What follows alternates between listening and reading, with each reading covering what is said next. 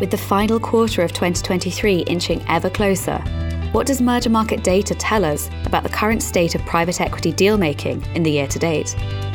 What are the market signals around leverage and buyer and seller valuation gaps? And what kinds of deals and strategies are GPs employing to deploy capital in this environment? We'll be discussing all this and more on today's episode of the Unquote Private Equity Podcast.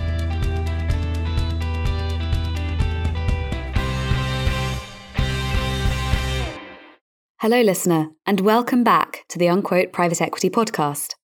My name's Harriet Matthews. I'm funds editor at Merger Market and Unquote, and I'll be your host for today.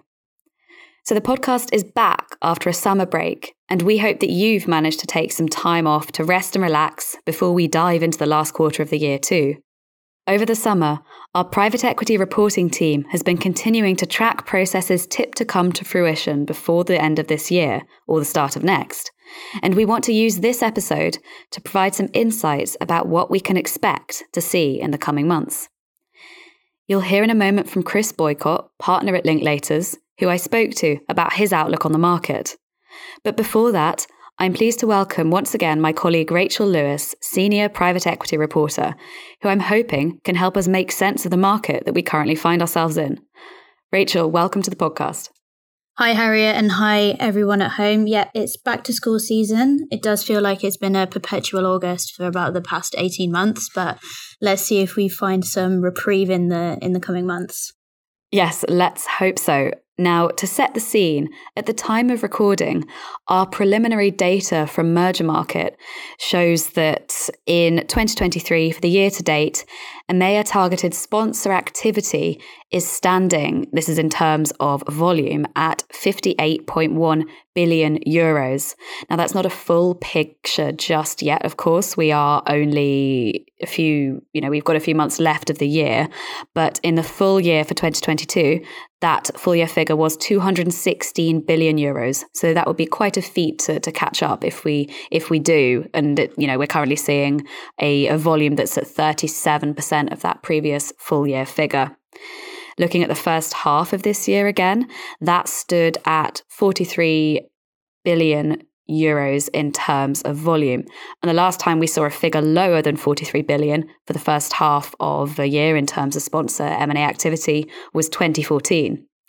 But on the positive side, year-to-date deal count puts this year almost on par with 2019, with 581 sponsor-backed deals this year versus 632, with around 4 months left to go. And we'll touch on this a little bit later in the episode, I think, but I wanted to highlight the fact that there's a pretty significant gap in large cap deals of 1 billion euros plus, to no one's surprise, I think. 19 of those have got over the line so far this year, amounting to 38 billion euros worth of deal volume so far. And just to put this in context, from 2018 to 2022, we've seen an average of 42 such deals completed each year. So again, for some obvious reasons, I suppose, this year is lagging a little bit. So, Rachel, over to you now. What should we make of all that? And what are your sources saying about what market sentiment's like at the moment? Thanks, Harry. And I think we should just really take a second to reflect on just how staggering those numbers are. 58 billion euros worth of deal volume so far this year, compared to 216 billion for the whole of last year. And I think we really need to remember that the slowdown actually started kind of Q3, Q4 last year. So that was a number which was already down. And now we're even further down than that. And in terms of what we have to expect for the coming months, I think publicly people are optimistic. But when I speak to people on the ground, they're still extremely cautious. And I think we've had a whole bunch of pipeline assets which are starting to stack up and expecting a post-summer launch, mid-cap and large cap. But, when I speak to people about the work that they're doing and what they're expecting to come to market, people aren't really putting in the prep work now, which will see a full recovery of markets even come Q1 next year, just in terms of the due diligence being done on processes, the numbers of sponsors that are starting to think about exits. So I really think, we might see that number of deals continue, particularly in the mid-market space. But in terms of, deal value, I really, really don't think that we'll see a recovery perhaps until late next year. Yeah, that makes sense. People are really adjusting to a new environment. And if we were to make comparisons between now and 2008 or 2009, there are many more options for sponsors to keep holding on to assets a bit longer. We've talked on this podcast before about the perception of GP-led secondaries changing. That's an obvious one. But it does seem like people are prepared to kind of wait and see where they need to. And I'm wondering as well, sort of, again, just looking ahead, do you want to highlight, Rachel, a few processes that we have been tracking? What could be coming to market sort of end of this year and start of next? Yeah, absolutely. But before I go into that, I did want to just highlight kind of one perhaps ray of light, which particularly in the mega deal space, so kind of multi-billion deals, might see Europe finally start to take a turn. So typically people see the Europe market. You'll all know this, kind of about 4 to 6 months behind the US. And what's interesting in the US market is that the past couple of weeks on the leverage side, we've seen a couple of syndicated deals. So Subway, which was acquired by Roark Capital for about $9 billion, that's been syndicated by around about 7 banks. WorldPay, which is a corporate carve-out worth about $18.5 billion, that was syndicated with a similar number of banks. So we all know it's been kind of the debt markets which have largely been holding up this kind of deal-making environment. If we're seeing some syndication in the US, we might start to see that in Europe soon. But yeah, just in terms of what we're all tracking, all of the reporters at Merger Market on the ground is expected to launch post-summer. So there's ICE, the chemicals group, which is owned by Advent. That will be a multi-billion deal. Partner in pet food, the pet food group, which is owned by Cinven. They've reported to have hired advisors for a deal probably worth around 2 billion euros. Public sector software group Civica, which is owned by Partners Group. They're gearing up for a post-summer exit, again, worth about £2 billion. And then you mentioned kind of creative ways to do exits. I think another big one which people are waiting for is Busy Bees, which is the chain of UK nurseries owned by OTPP. And interestingly, that is now gearing towards a minority stake. It's one that people have been waiting for a while. And that will be at kind of a 2.5 to 3 billion pound valuation as regards reports. So, I don't think we'll see kind of the multi-billion mega deals, but in terms of those like few billion, hopefully this is kind of the starting point. And I also just wanted to flag before we listen to the interview that kind of where we've seen syndication start recently in the US. So I think where in Europe they're kind of bridging that gap is with LP co-investment. So well documented that EQT's done a $5.6 billion take private of Dechra, the veterinary pharmaceuticals group. But what's interesting is that ADIA, the Sovereign Wealth Fund, according to the financial reports and the documents around that base, owns around 26% of the Bidco via a locally held subsidiary. So US at the moment coming in heavily with a syndication. Europe is kind of working really hard on large ticket from very public LPs to kind of bridge that lack of financing. And I think in the deals that I just mentioned, we might need some heavy LP involvement to kind of get those over the line too. Yeah, it's going to be fascinating to see how that plays out in the coming months. And as you've said, the question around financing is very much there. It's kind of the question. So yeah, thank you for highlighting those examples, Rachel. Some really interesting observations there and some names I think that will be familiar to our listeners as well in terms of deals that they're tracking. So we'll listen now to our interview with Chris Boycott, partner at Linklaters, and Rachel and I will be back afterwards to discuss a few of the key takeaways.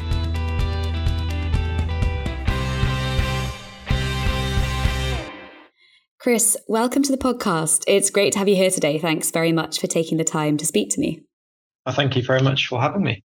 No problem at all. I think we'll dive in first of all to one of the questions that I think is really at the forefront of a lot of private equity practitioners' minds, be they GPs and LPs themselves or related industry advisors. And it's all around just when a kind of uptick in activity or recovery in activity is likely to come. There was a lot of talk earlier this year about the second half of 2023 being a point at which we could see an M&A recovery for private equity. And naturally, GPs tend to be fairly optimistic around this kind of outlook because they need to put investors' capital to work. They need to have confidence in their own strategies. But what do you think, Chris? Do you think we're going to see this? We're already into the second half of this year, I suppose, but how likely are those 2023 predictions looking now, or are hopes going to be more pinned on the start of 2024? I'm also, I think, at the optimistic end of the spectrum. I think whether a lot of deals actually come through in Q4 or whether some of them fall into Q1 of next year, that's a good question. I'm not sure anybody really knows, but we're certainly seeing lots of appetite to transact, lots of interest in new opportunities, both in the public sphere and the private sphere. So I think, I'm definitely optimistic that we will see a return to, I guess, a normal level of activity. I don't think to the levels of activity we saw in 21 or 22 just yet, but those are obviously outliers in over the last 10 years. Of course, because I suppose there was quite a lot of pent-up demand, particularly in 2021. We didn't really get a typical summer break, I think, in terms of kind of deal announcements and work, whereas it feels a little bit more like we perhaps have done this year, at least from my side. I don't know if you'd agree. Did any of that kind of pent-up demand in the market come through over the summer, or do you think, again, it's really about sort of the next few months we're going to see things come through? We've seen a steady amount of volume throughout the year so far, to be honest. As you've pointed out, there is, value is down significantly on the last 2 years, but I think there is certainly a reasonable amount of volume around the market, and it just happens to be at the smaller end of the market, particularly in the mid-market, where financing is easier, and obviously people are also focused on platform deals, add-ons, buy and build type strategies. So we've seen a lot of that in the first half of the year, and we expect that to continue. When we might return to the days of lots and lots of large cap deals, I think that's maybe going to be a slower acceleration than in the mid market. Yes, because in that universe, that large cap universe in particular, it seems like that's where the buyer and seller valuation gaps are really kind of hitting the hardest and are most commonly cited as an obstacle for deals getting done. But at the same time, lower valuations are obviously meant to be one of the drivers for good fund vintages at this point in the cycle. Are we at that point in the cycle yet, would you say? Are you seeing signs this gap is closing for any particular sectors or types of businesses? I think the gap is closing. I think there is an acknowledgement there will not be a quick return to a low interest rate, low inflation environment. It has proved to be a more medium-term issue rather than the transient problem that people originally forecast. And so I think I think there is a sort of general consensus that the market conditions as they are today are going to be with us for a little while. And so people need to work out how to transact in that environment. As you say, doing that in the large cap context is probably the most challenging because you, at least historically, have needed to raise the largest amount of debt, and it obviously takes a huge amount of conviction to do deals at that sort of scale. I think we will see more and more of those deals. I think ultimately, financial sponsors exist to to do M&A, and so there is still a large amount of dry powder out there. There are still lots and lots of exciting opportunities, and I think we've seen a period of relatively less volatility, and I think people starting to see maybe the sort of end of the increase in inflation. I think all of that sort of points towards people feeling a bit more confident around being risk on, and so hopefully that will flow through into a few more large deals in Q4 or in Q1. Yes, and you've mentioned inflation as obviously something people are keeping an eye on or seeing as a signal around stability. I was wondering if there are any other indicators or any other markets or signals that you would say European sponsors in particular are looking at to kind of gauge when some of this activity could come back? Are they looking across the pond to the US or to other areas? I mean, I think the US is incredibly influential, obviously, from a sort of macroeconomic perspective. And we've seen things like the focus on energy transition and the stimulus in the US, pushing a huge amount of investment towards sectors like energy transition. I expect that to continue. It's obviously a hot topic for governments all over the world.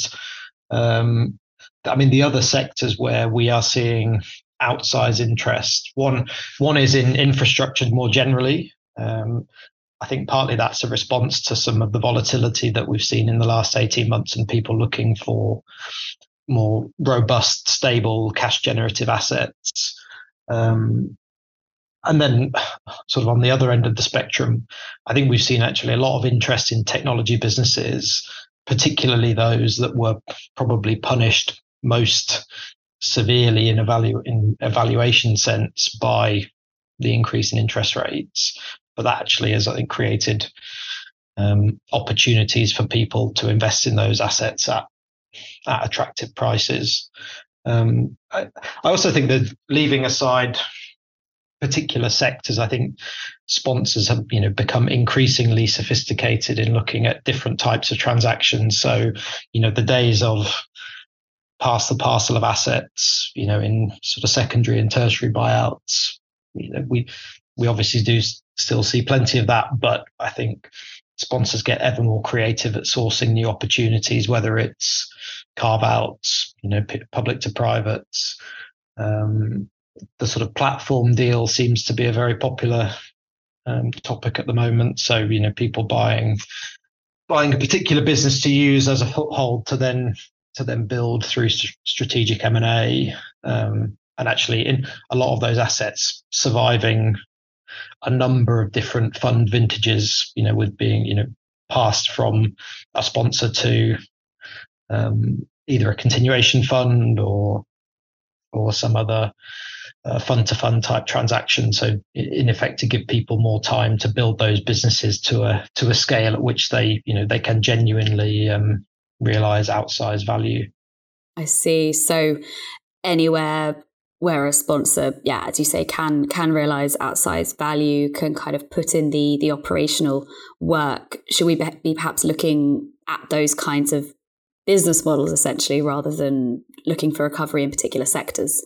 I think so. And I suppose it's the nature of the sponsor universe that there will always be opportunities in, I guess, both the relative winners in a particular sector, but also actually, a different universe of sponsors looking for opportunities in those businesses that have really struggled in the last 12 or 18 months. The funds that focus on distressed or special situations have been incredibly active in the last 12 months. There's some very well publicized challenge around businesses that are exposed to the high street, in the UK in particular. And so, what might be a challenged asset for one sponsor might be a great opportunity for a new incoming sponsor. So I suppose that's another area that we definitely see a lot of interest in. See, very interesting. And everything we're talking about obviously is taking place with this backdrop of how challenging the fundraising market is. Obviously, we've had some massive multi-billion closes, including from the likes of CVC. Earlier in the year, of course, we had people like Permira and TA Associates in the European market, or at least, those with Europe focused pools of capital. But would you say this environment is also affecting private equity appetite as well as the macro picture, or are sponsors, in your experience, just looking for different ways to structure deals and just kind of getting on with this and raising the capital they need to kind of at whatever pace they can? I think it is having an impact on people's behavior in the sort of downstream transactions. I think if you can realize an exit at an attractive value today, then that's definitely a big positive from a fundraising perspective. And so I think people who are able to demonstrate that they're able to execute, a successful exit in this environment, I think are keen to do so. But I think we're seeing often those things happening in either a bilateral or a sort of soft process setting, rather than people running the risk of having a process that doesn't result in a satisfactory resolution, and that asset being in some way tarnished by the failed process brush. So I think when it comes to people positioning themselves for their next fundraise, looking at the portfolio and thinking, actually, what can we exit now at a good value that will demonstrate a really strong track record, that's really important. But I think ultimately, if it's a choice between realizing an asset at an unattractive value or waiting, I think at the moment we tend to see people would rather wait, and we think ultimately the LPs in that fund would rather that they wait rather than rush through an exit and leave some value on the table. I see. So it's coming back again to those buyer-seller price expectations, really. And I think in the fundraising market generally, I think, we hear a lot that LPs are keen to focus their efforts on maybe a smaller number of GPs than they might have worked with previously. And I think we're definitely seeing a bit of a divergence between, the sponsors with real, strong track records and strong LP relationships, those being the relative winners out of the GP marketplace. And that feels like something that will continue. It does sound like sponsors are accepting that they are going to have to act slightly differently to generate the returns they want to now, essentially more operational improvement. Multiple arbitrage can no longer necessarily be relied on in the same way it might have been once. And I wonder if you're seeing any signs that GPs are accepting, alongside this operational improvement, that actually they may just make lower returns on some of their investments that they're going to be realizing in this market? Or do you really think that they are just holding on? Because there's quite a lot of contradictions going on at the moment, I think, and it's quite difficult to sort of make your way through it seems. Yeah, I think there is a recognition that it is a much more challenging environment to make good returns in today than it maybe was 7 or 8 years ago. I think, there were lots of businesses that were bought 10 years ago that if you did nothing and sat still for 5 years, you'd have still made a good return. And that clearly is not the environment that exists, or at least has existed in the last 18 months. That said, I still think with the right sort of creative approaches and the right origination, there are still great opportunities out there for sponsors. But it really comes back to that, quality of relationships with founders and management teams, quality of market connections, and then, speed of execution and that sort of quality of transaction delivery that makes sure that when the right opportunity comes along, that you are, at the very front of the queue, and that you don't find yourself in a competitive process. So I'm not sure that.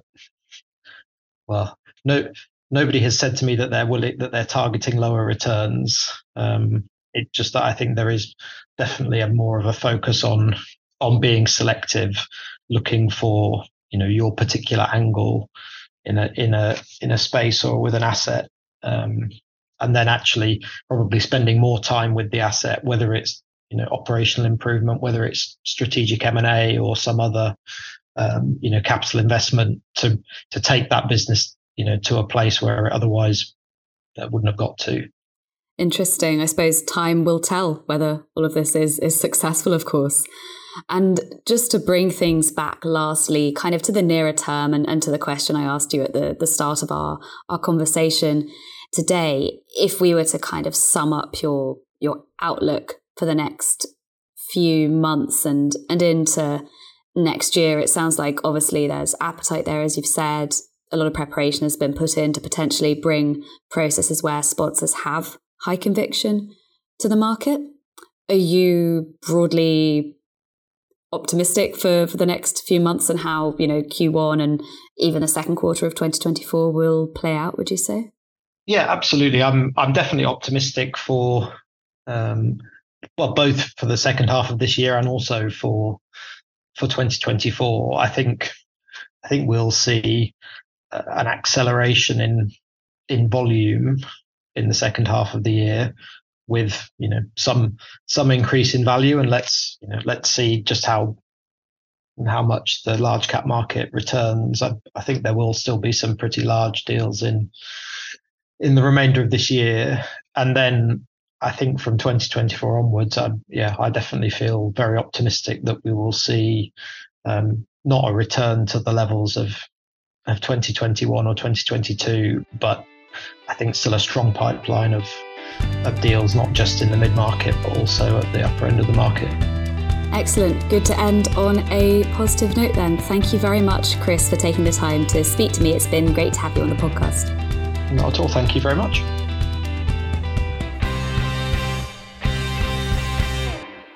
Thanks again, Chris, for taking the time to speak to me. Now, Rachel, it's clear that a lot of challenges remain, but Chris did seem fairly optimistic about the prospects for the next few months. In terms of deployment, it seems like where there's a will, there's a way, but the way certainly isn't going to be easy. So what did you make of the conversation? What stood out to you? I think the point around the buyer-seller price expectation gap is really pertinent at the moment. It's not been a surprise just by the number of processes we've seen in that have stalled or fallen over on that issue. But what I think the past few weeks or months have shown is that vendors are actually starting to come to terms with this gap a little bit. So I just wanted to share some of the work I've been doing internally on entry multiples.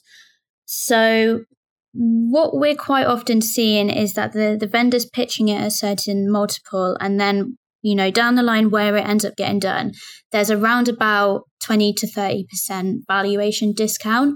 And it's super interesting that this is kind of quite actually consistent across the board. There are still some deals being done, particularly in the tech space, where they are being completed at the multiple that the vendor wanted. But where that isn't happening, it's roughly around 20 to 30%. And that really shows, I think, that sponsors are starting to grapple with this and realizing that perhaps in some instances it is better to get those deals done rather than sit on them.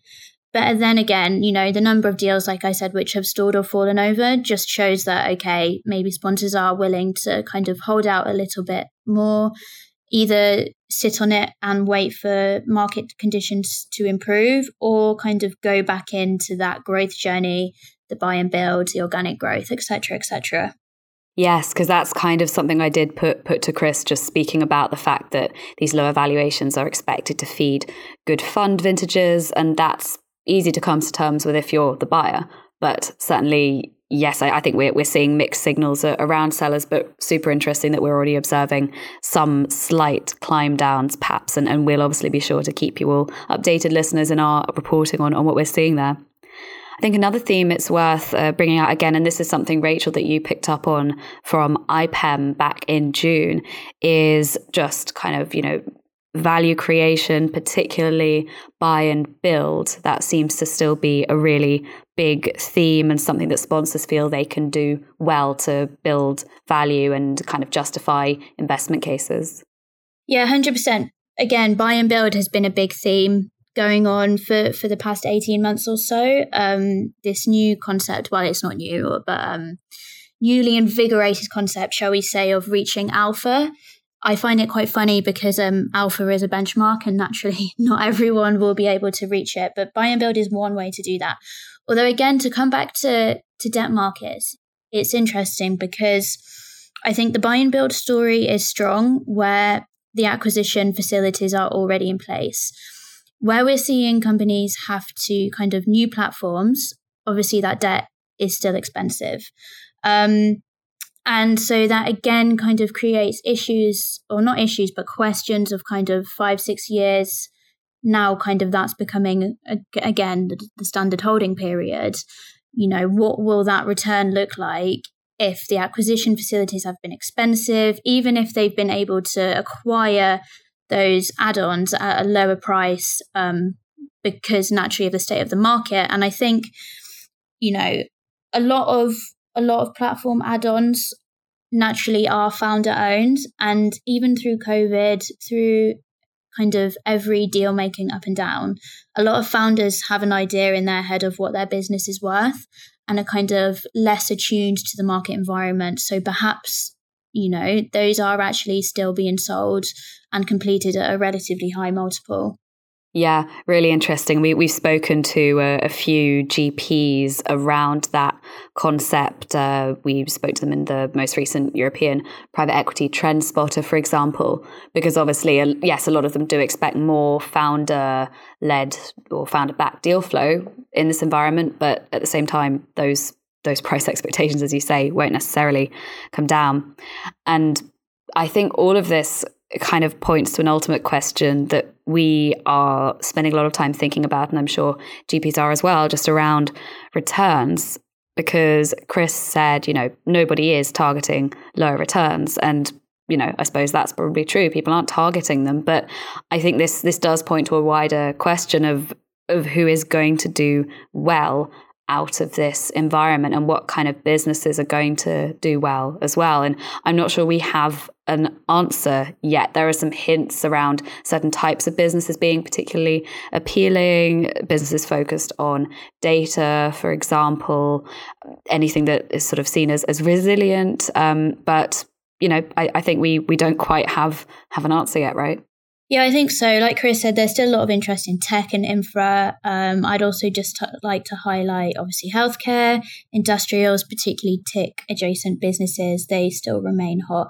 But I think more than the sector, a lot of private equity are looking at where they can go in at a lower price and drive that value, which is, again, where we come back to take privates, where we come back to corporate carve-outs, and kind of situations where there is a real opportunity to go in, kind of, there either isn't a sponsor in the business or there hasn't been for a while, kind of going back much more to primary buyouts. So there's a chance to go back into that real era of value creation, whether that be, like we just talked about, with a buy and build or on a more organic model. As regards returns, I mean, obviously we're going to see a difference in IRR, I presume, if those holding periods become longer. So it'll be interesting to see what LPs make of that. Money multiples will remain as important as ever, I'm sure. And as always, LPs will be looking at how much capital is actually distributed to them as a kind of metric as well.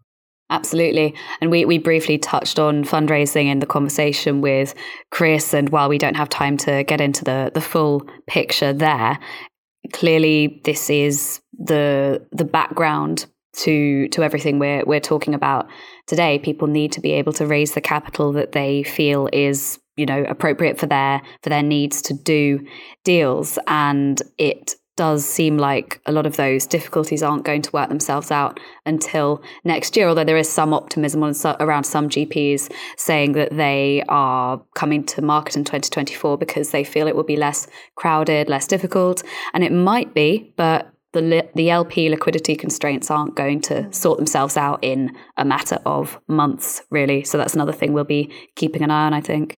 Yeah, and talking about how much dry powder there is, but we haven't seen many sponsors at all been running hard and fast in this market to deploy. I think there is still an underlying assumption that you have to be cautious and risk off. And I don't see that changing in the next Q1. I think gone are the days where people are paying ridiculous multiples just in order to deploy in very competitive auctions. I really think that, yes, there's a lot of dry powder, but it has been deployed cautiously, and that will continue, I think, for a long, long time to come. Absolutely. And, we may well be sitting here chatting about how that's turned out, come December this year and come the end of Q1 next year. And as always, we'll be sure to keep you in the loop, listener, on everything that we're seeing. And I think for now, we'll wrap up the podcast there. But thank you again to Chris for taking the time to speak to me. And thanks, Rachel, as well, for joining me. It's been great to have your insights. Thanks very much, Harriet. And thank you, listener, of course, for tuning in. If you like the podcast, please don't forget to subscribe on Apple Podcasts, Spotify, or wherever you get your podcasts. And we'll see you again in the next episode.